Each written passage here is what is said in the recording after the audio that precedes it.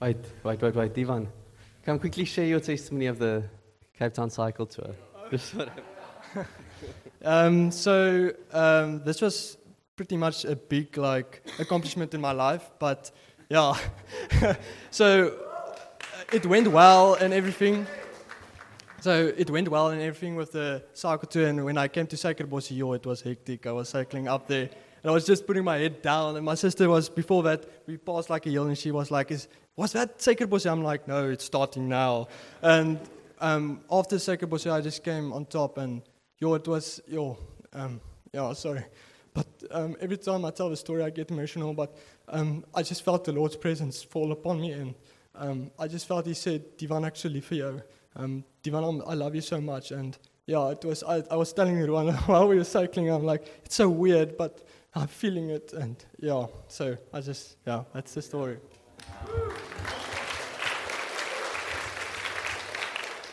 Yeah, it's beautiful where sometimes you just see something or you just feel God's presence come. You didn't even look for Him, and He just comes. Welcome everyone. My name is Leonard, for those of you who don't know me. I'm going to preach on one scripture today, actually. I'll read one or two extra, but it's mainly going to be focused on one. So what I want to do is I'm going to read it for us, and then pray, and then speak, and then pray again. Okay, you've got it. Following me. So let's read. Someone have water for me, please. Thank you.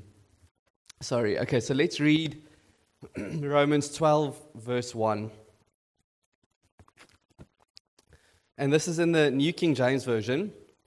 The first Bible I got when I got saved, the guy who led me to the Lord gave me a New King James, and I struggled to read it so much, but there are parts that are actually really good, and I specifically want this translation over here, and I'll explain why later, but we're going to look at the New King James today.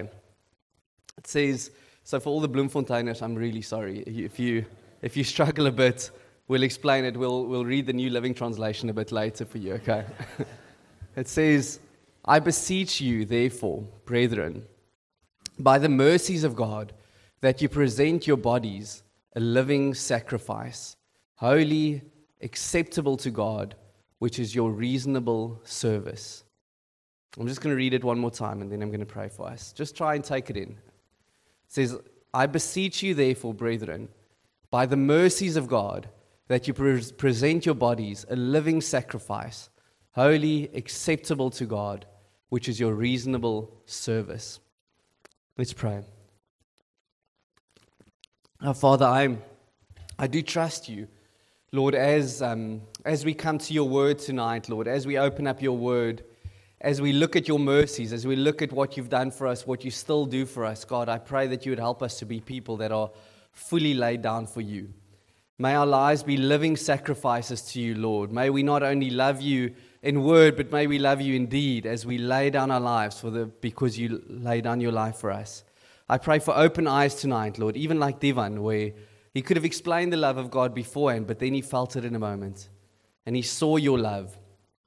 I pray for those moments tonight, Lord, not because of my words, but because of your Spirit being here. I pray for those moments where people just see something of you, see something of the love of God lavished on that cross, and that we would be a people to say, Lord, what else can I do but give my life to you because of what you've done for me? In Jesus' name. Everyone said? Amen. Sorry, I'm a little bit sick.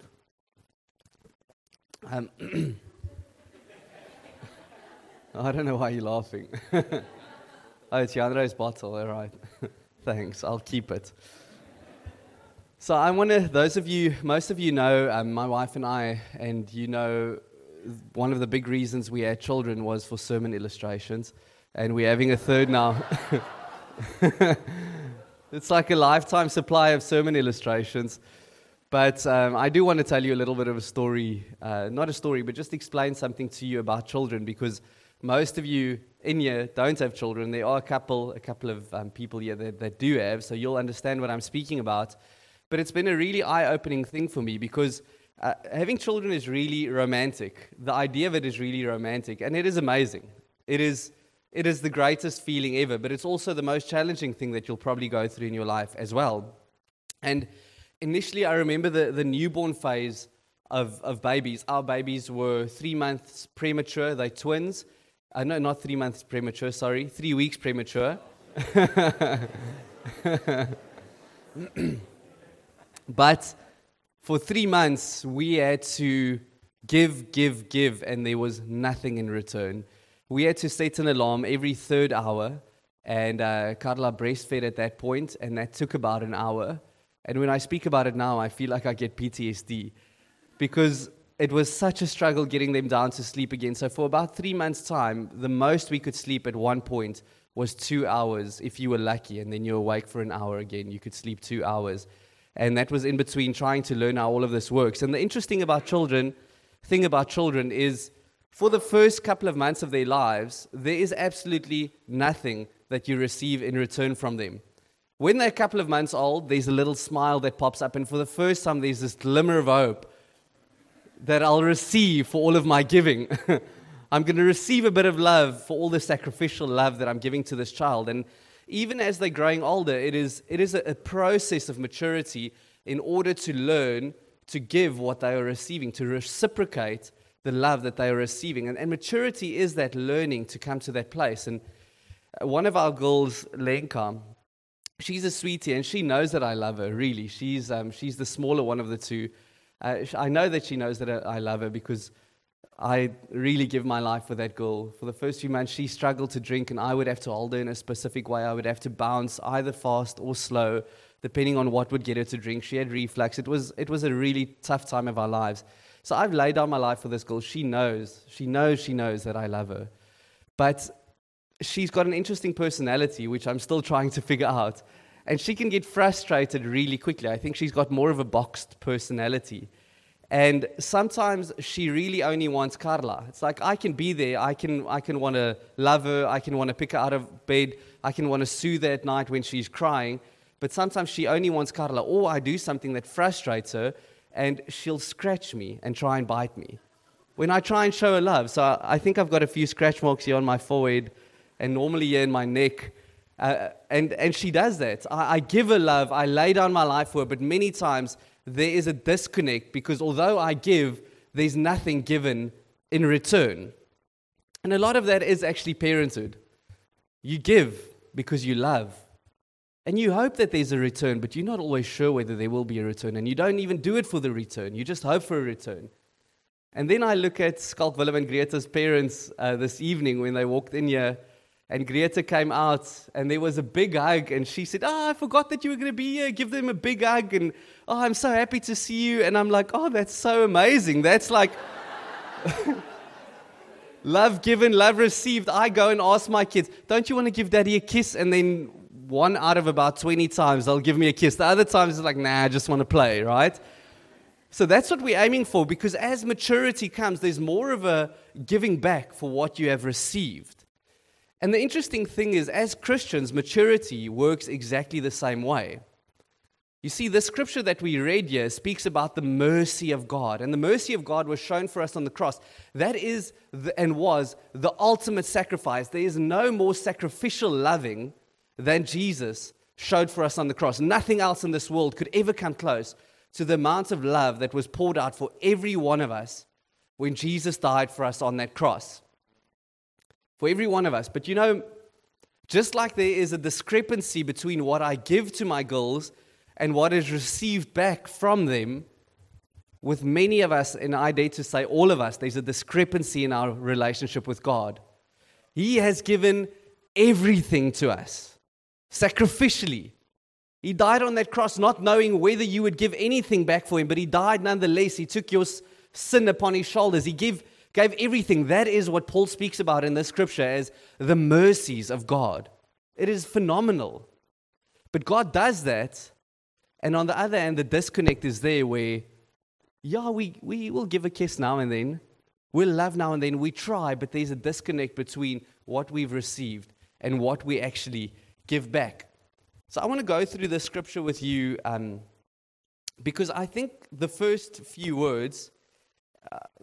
I'll get there now. I'm going to go through the scripture systematically, but I think the first few words were, in a sense, I think what Paul felt there is Paul saw this discrepancy when he looked at the church. And you know what, as a church leader, I not only see it in my life, but I see it in the church. Sometimes we come, and as elders, we come before the church, and you know what the cry of our hearts is? Lord, we want maturity in the people. Lord, we want depth in the people. And we're so blessed at this church that we've grown in width quite quickly. We've really had a lot of people added to the church, and it's been an amazing thing to witness. But that's not the only thing that we're after. Yes, we want people to be reached and saved, and that's important. But also, what we want is for people to see the mercy of God and for their lives to be changed completely. We want depth to come into the church. That is a desire of our hearts. And I think when Paul wrote the scripture, I think that's exactly what he felt. Because up until then, the first few chapters, the first 11 chapters of the book of Romans, were all theology and hearts. He was explaining the mercy of God to people. He was saying, come on, this is what Jesus did for you. This is how he loved you. This is how he took your sin upon his shoulders. This is why you need to die, but he died for you. This is what sin looks like. He explains the theology, and then he gets to chapter 12, and he changes tact, and he goes from only theology, and he says, but come on, now you need to start applying it. Now you need to bridge that gap of the discrepancy. Now it needs to not only be what God has given you, but what you give to God in return. Come on, in view of his mercies, offer your bodies as living sacrifices.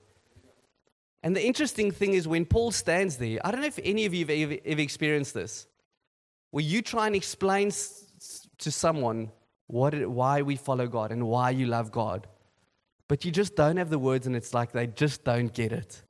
Anyone felt like that? And then you say, I wish I could just let you feel what I feel. Anyone? It's like, I know it's in me, but I can't explain it. I'm trying my best. I just want you to feel it. I can't force you. If I could force you, I would. But I can't. I need you to let you see it as difficult. And I think what Paul felt here is he said, he sees the mercy of God. He sees the discrepancy. Our people see some parts of it, but they're still living for themselves in many ways. And he says, I wish I could let you get it, but I can't force you. And then he says, I beseech you, or I urge you. In a sense, he's begging them. He says, come on, bridge that gap. Bridge that gap. So I want to show you a clip, and I don't think there's any children in here, which I'm hoping there's no children in here. Some of you would have seen this clip, but it's of the Passion of the Christ, and it's the crucifixion scene. And I just felt to show it to us tonight, actually to remind us, because in my words, I can explain, and I think this is a beautiful depiction of what happened on the cross. This is the mercy of God, and I want you to, as you watch it, feel Paul's anguish, as Paul had this in mind. He lived just after Jesus. Jesus revealed himself to Paul. Now Paul sees this, and he's like, come on, brothers and sisters. This is the mercy of God. Come on, brothers and sisters. Why don't you give your life to him as well as he's given his life to you? So let's just watch that.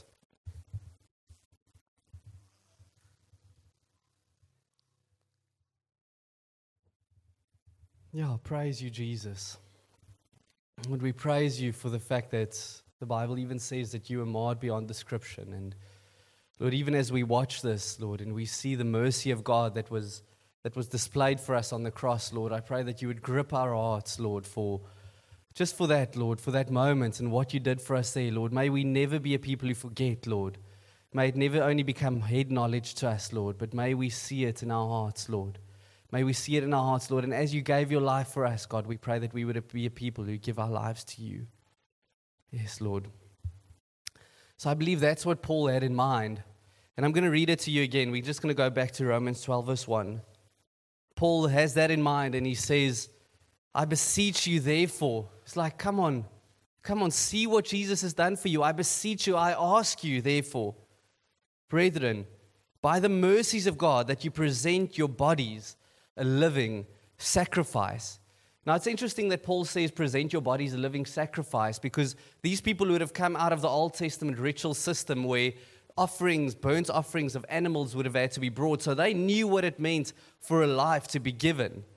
And Paul is specifically then looking to Christians, and he's saying, in the same way that Jesus presented his life for you, Jesus wants you to give your life for him.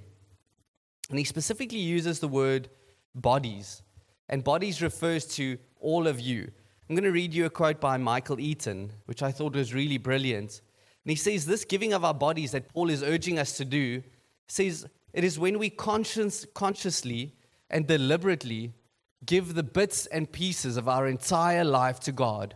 Our feet, where we go. I mean, if Jesus has given everything for us, have we given him everything? Meaning, are you just making your own plans for your future? Or have you come to a place where you say, Jesus, my plans are yours. Where I go, and not only my plans for the future, but where I set my foot here, the places that I go, the people that I go to. Our sexual life needs to be given to God. Our habits of eating and drinking, our physical energy, our mouth, our tongue, what we say, our voice, our ears, what we like to hear, our appearance. That's important. Even your appearance needs to be given over to God. What you do with your body. Our eyes, what we like to look upon, to read, to watch. Our brain, what we like to think about, how to plan our lives. We give ourselves clean away. The person who loses his life will find it. That is what Paul had in mind when he said, come on. Yay. Jesus didn't just give bits of himself. He gave all of himself. And he's urging us, come. Whether you see it or not, he's like, I need you to see it. Because he looks at those people and he sees that there are areas of their lives not surrendered to him. So he then goes on and he says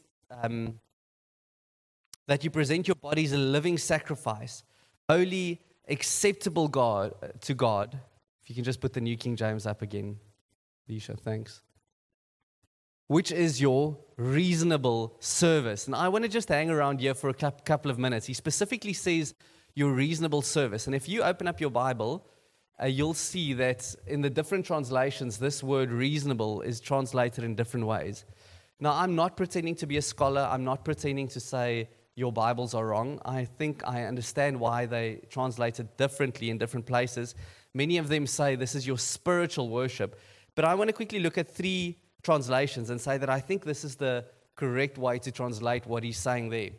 Let's look at it in the ESV quickly. Romans 12 verse 1 says, I appeal to you therefore, brothers, by the mercies of God, to present your bodies as a living sacrifice, holy and acceptable to God, which is your spiritual worship. Remember just the one before, he said this is your reasonable service.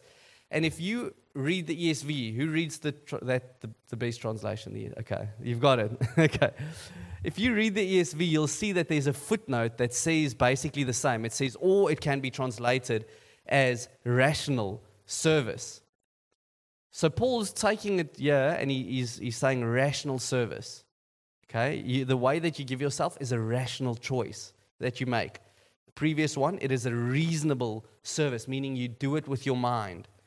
And then Michael Eaton has his own translation. He's a really clever guy. He reads the Bible in Greek, so he doesn't read it in English. He reads it in Greek. He says the following. He translates it as this: I appeal to you, therefore, brothers and sisters, by the mercies of God, to present your bodies as a sacrifice, living, holy, acceptable to God, your intelligent worship. Have you ever thought that your worship of God can be intelligent, it can be reasonable, it can be with your mind, a choice that you make with your mind to worship God? You know, I've always thought of worship only as worship of the heart. But he's saying, no. In view of God's mercy, sometimes some of you need to stand still and say, it's not only of the heart, because your heart will wander. What does Proverbs teach us? The heart is deceitful above all things. Like the devil is deceitful, right? Proverbs says the most deceitful thing is your heart. You know, these people who say, follow your heart. You're like, no, run away. Get away from those people. Don't follow your heart.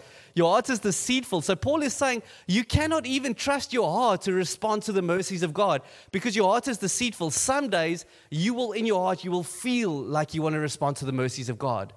But if you come to a place where you say, no, I want to make it my rational worship.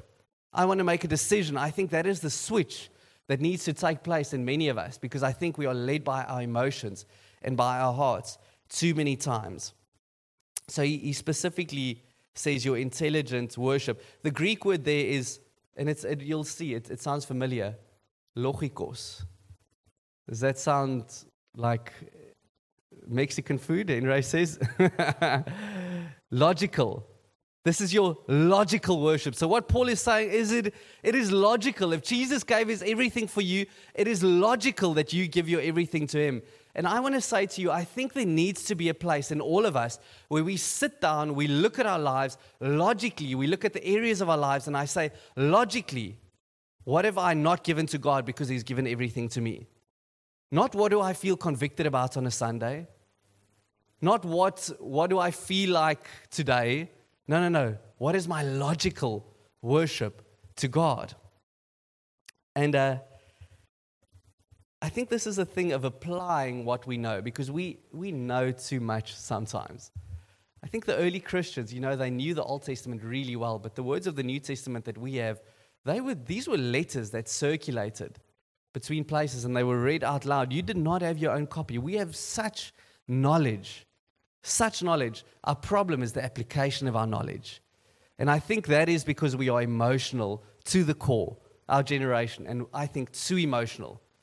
If we don't feel it, we don't do it. But Paul is urging us. He's saying, no, you've got enough information. Now do what you know to be true. We are to be doers of the Word of God. So I want to ask you, a couple of weeks ago, those of you who were here, we had a Sunday where I spoke about applying the Word of God. Who was here with that? Okay, you won't remember. I spoke about communities and looked at a couple of the things with communities. How many people are on communities versus on the WhatsApp groups? Who was there for that? Okay, you remember. A bunch of you. So my question is, knowledge is given. We're given knowledge, but my question is, how many of us applied what we heard that Sunday? How many of us apply what we hear on Sundays? How many of us apply what we read in the Bible? When we read about the mercy of God, how many of us apply that? I spoke about community. Who of you actually, after that Sunday, after you maybe feel convicted, you don't have to raise your hand, but who actually went and joined a community and gave themselves to a community? See, our problem is not that we don't know. Our problem is that we don't do. Our problem is that we don't logically conclude, if I hear this and I hear this out of the scriptures, that's my child, then I need to give of myself. We spoke about finances, and we said, listen, it's not about the money. I feel like I have to qualify it again. It's not about the money. We've never had a shortage of money in this church. It's been amazing. Well, we do have a shortage. We're a poor congregation, but the other congregations give to us. So we've never ever had a shortage because of the rest of Josh Chen, which is amazing. But so this is not about that, but we spoke about the fact that each of us do need to give, because where your treasure is, there your heart will also be. And I looked at the amount of payments that come in, and we said that actually means maybe a third of us are giving on a monthly basis. I said, even if you give 10 Rand, challenge yourself, give 10 Rand, because there needs to be something of you that you give. My question is not what did you hear, it's what did you do about what you heard. Because we become dangerous Christians to ourselves if we are ever hearing but never doing, never perceiving, never putting into action the things that we hear. This might feel like a tap over the fingers, and it might be because you are going to put your faith in a dangerous position if all of it is heart, but you don't learn to actually do. We spoke about visitors. The fact that it's scary for visitors to come in, and we said, please, guys, if you're here, don't hang around in your circles. Make the lonely feel family. That's what we're called to do as a church. My question is, are we doing that? Are we doing it? We spoke about the fact that it's good for us to be on time for church because it says something of value. I spoke about it at our leaders meeting this week. Let me use a quick illustration. If I told you that tomorrow morning at 8 o'clock, if you meet me at 8 o'clock, and you're not 1 second late, I'll give you 100,000 Rand. Who's going to miss it and say, sorry, the traffic was bad? Anyone? No. Is anyone going to miss it? I don't think so, because it's a thing of value. If I value that money, then I will make a plan to be there. I'll make a plan to be there on time. So your values actually, you prioritize around your values. And we spoke about that, and I said, come on. If we value this time, we value being there for new people, we value being with the fellowship of the saints, with people, we will prioritize actually coming on time and making sure that we are here, ready to give of ourselves, actually. The question is not what did you hear, the question is what are we doing with what we hear? When we hear of the mercies of God, when we hear of the goodness of God, when we read the Bible, what do we do with it? I'm going to end with a scripture. It's probably one of my shortest messages, which is great. Henry's excited. Revelation 2, verse 4 to 5. This is really one of those scriptures for me that have helped me to understand the fact that sometimes I need to do even when I don't feel. And you know what many times happens? My feelings follow when I do. I started going to gym. I do CrossFit Light. That's what I call it. Sweat with Reino, Nicola. There's a bunch of people here. It's great. It's CrossFit Light. Sometimes I'm the only guy there, but I'm masculine enough to handle it. Okay, it's fine. It's these sort of aerobic. No, not exactly aerobic. There are a couple of weights. So I've started doing that now. It's great. You know what? Many mornings I wake up, my alarm goes off at 5:10. I've had a bad night with the girls. We were up. It's having children is giving. Remember, it's like I was up all night. I struggle. But you know what? Sometimes my feelings say don't wake up, but my bank account says you paid for this. Wake up and go, right? And then I go, and every time I go, I'm happy that I went because my feelings follow what I do. I know what the truth is. I know what I've decided, and I follow through on my decisions, and my feelings follow. And we need to learn to do that in our Christianity as well, not the other way around. Listen to the scripture. This breaks people's boxes, but I think it's so great. Revelation 2, verse 4. Jesus is rebuking a church. He says, "Yet I hold this against you. You have forsaken your first love." Imagine that. Imagine Jesus comes to you and he says, "Oh, you loved me. Your heart was there at some point. You saw the mercies of God. It was great.